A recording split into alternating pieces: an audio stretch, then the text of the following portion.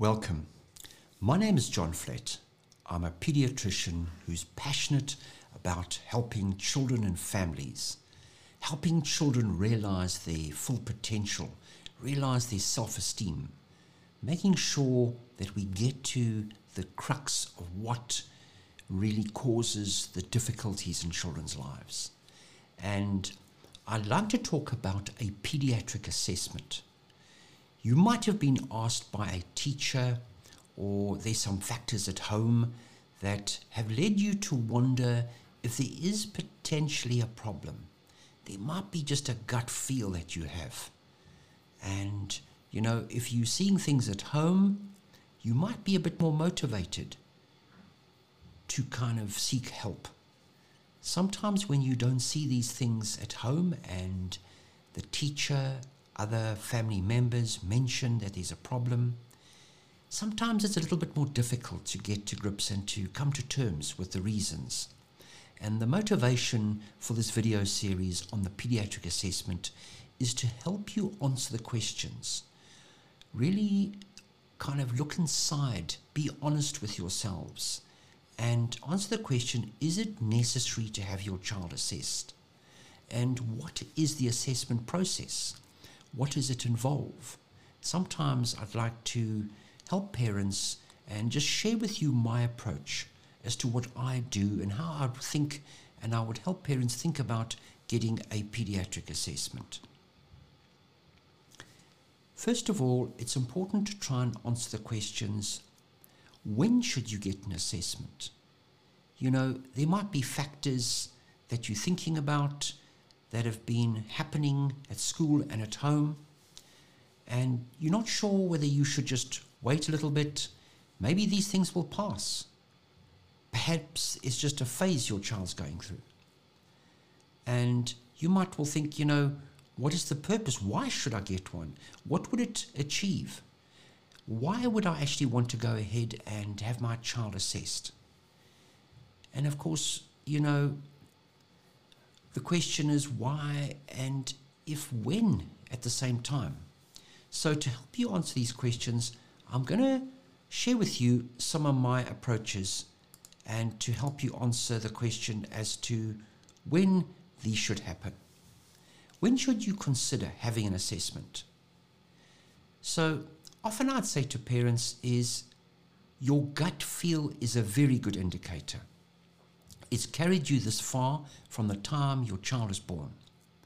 As a pediatrician with over 21 years experience in practice, I've never met a paranoid parent. I've never met a parent who came to see me who didn't really have a genuine concern. There's often a concern, and when there is a gut feel that you have that there is a problem, the instinct of a parent, somehow from a genetic evolutionary point of view, we are wired to have a sense about our child. Maybe it's a sixth sense of parenting. So trust your gut. If you're seeing problems at home and you think that these are out of the ordinary, if you're a first-time parent, it's difficult to know, how do you benchmark? How do you know whether this is a problem? And you seeking answers and you trying to compare other children. You talk to other parents. You talk about their parenting styles. You are searching. But if you're seeing problems at home, and these are problems that are starting to affect your family life, your child's well-being, it starts to affect the whole family, the mental health of your whole family, other siblings, other friends, then I think it's something that you should consider very seriously. Another factor is the teacher has a concern, and this can really be a controversial thing that I see in my practice. Parents hear from the teacher that there's a problem, and if they don't see these things at home, they often tend to think, the teacher last year didn't have a problem, and yet the teacher this year seems to have a problem. Maybe it's the teacher. We need to just give it some time, but as the terms and the year progresses, there's this constant talk about problems. And parents often think, is it just the teacher? Is it the teaching style? What you've got to think to yourself is, Look at everything in perspective. Is there a learning problem? Look at your teacher's assessment, not just the school report. Ask your child, is your child starting to lose self-confidence, falling behind with their work, not making friends? So this would also help you in conjunction with what the teacher is saying.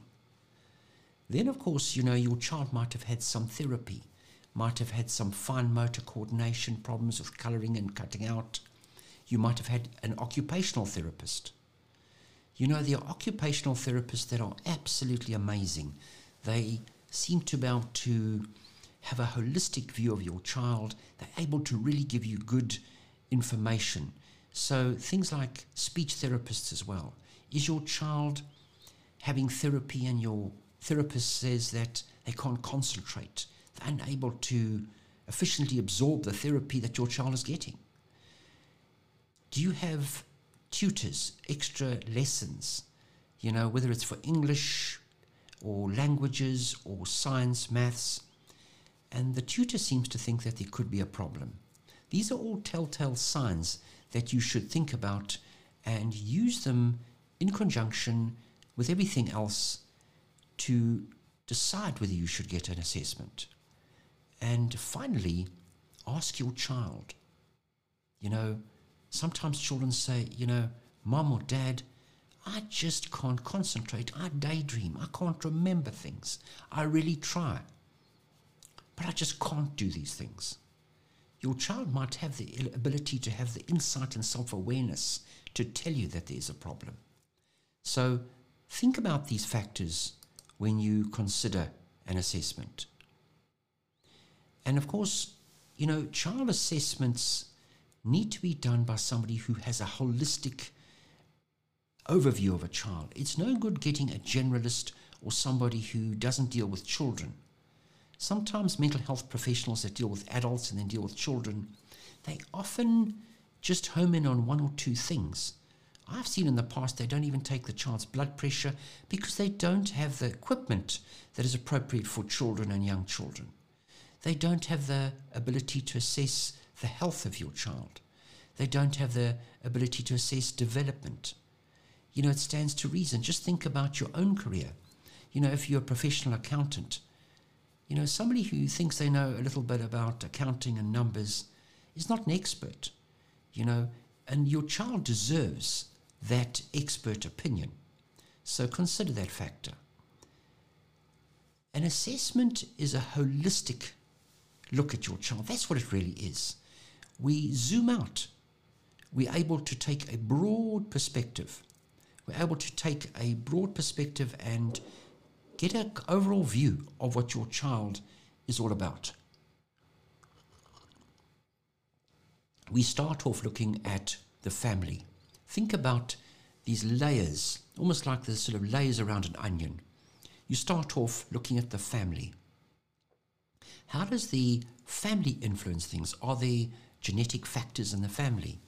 Are there factors that, parents had problems at school? Do they have medical illnesses? Do they have thyroid issues? Are there dynamics? There's depression, anxiety. The relationship between partners and parents might not be optimal and impacting things. And then we look at right from the time a child is born, actually just before, we talk about factors during pregnancy. Is your child born premature? Is the child being adopted?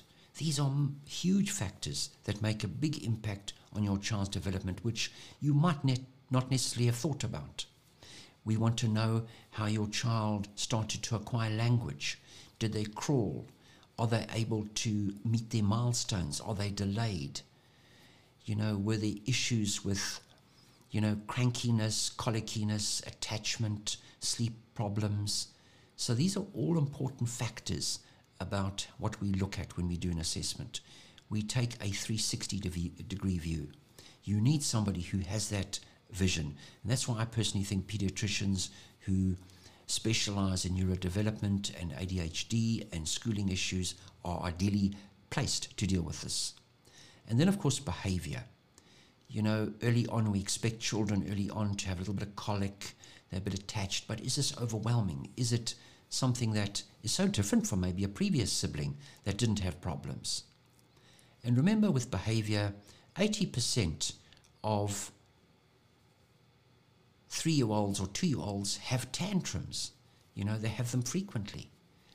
But when they get to the age of 4, only 10% of children have tantrums.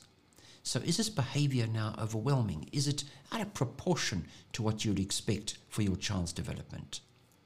And, is there other types of behavior? Is there physical behavior? Are there factors where your child withdraws? Do they have sensory problems? Do they have eating problems, sleeping problems? All these things that we take into account. How about your child's social interaction? Are they able to make friends? Are they able to keep friends? Do they want to spend time with other people? Or do they shy away? Do they have a disinterest? All these kind of things where we're thinking about developmental problems, even autistic tendencies. The emotional range of a child. Is your child behaving like somebody who's much younger? And then, of course, we also look at the health. So you're looking at health aspects, allergies, sleeping, illnesses, chronic illnesses. Is your child eating properly? Their health. Do they have problems with eating, weight gain, overeating, unhealthily? Are they obese? Are they underweight? Do they have asthma, eczema, hay fever, sinusitis, epilepsy, all those factors? And then, of course, we look at the school. We look at how your child has started at school, how they enjoyed school. A child who enjoys school doesn't seem to have as many problems as a child who doesn't, because there's a problem. They don't fit in socially. The work is difficult. They find it difficult. They find it a hostile environment. So those are the factors that we look at when we look at the holistic assessment of a child. So what is really an assessment? We want to find answers. It's a process of finding answers to your child's challenges. It's a practical way to plan ahead, to have an action plan for your child. It's not just an assessment for ADHD, it's assessing all aspects, emotional, social, developmental, as I previously mentioned. And then, of course, you're getting a free health assessment by an expert, looking at every aspect, whether it's a little rash, whether it's a previous infection, whether it's sinusitis, whether it's a limb ache, whether it's a back ache. There's so many different aspects. Checking your child's blood pressure. And of course, you want to know, I'm sure, whether your child is on track. So think about the previous factors that I've mentioned. We want to look at your family, your development of your child as your child grows, how they interact with their behavior the older they get. You won't see those things early on. How do they interact with their siblings and the rest of the world and you as parents? Their social need. It's so important because that's an important part of different diagnoses. There are 250 mental health diagnoses that your child potentially could have. And we've got to try and sift through and make sure they don't have any one of those. Is your child happy? There's not much point in life unless your child is happy. And if your child's not, those are telltale signs that there are problems. And of course, fundamentally, we need to make sure that your child is healthy, because any treatment or medication that your child might need is fundamental as to whether they are able to tolerate medication or certain treatments. And maybe they don't need any medication, they need health interventions. And of course, school, when they get to school. Interestingly, I heard a comment where someone said that everything you need to know is at preschool. Whole of life depends on how you cope at preschool. Everything else is really like a tweak. Your social, learning to share, deal with difficult people, deal with separation, deal with different tasks, different hardships. It can be quite brutal for a child in a preschool environment. So that is the end of this part, and in the next video I will be talking about the reasons for an assessment.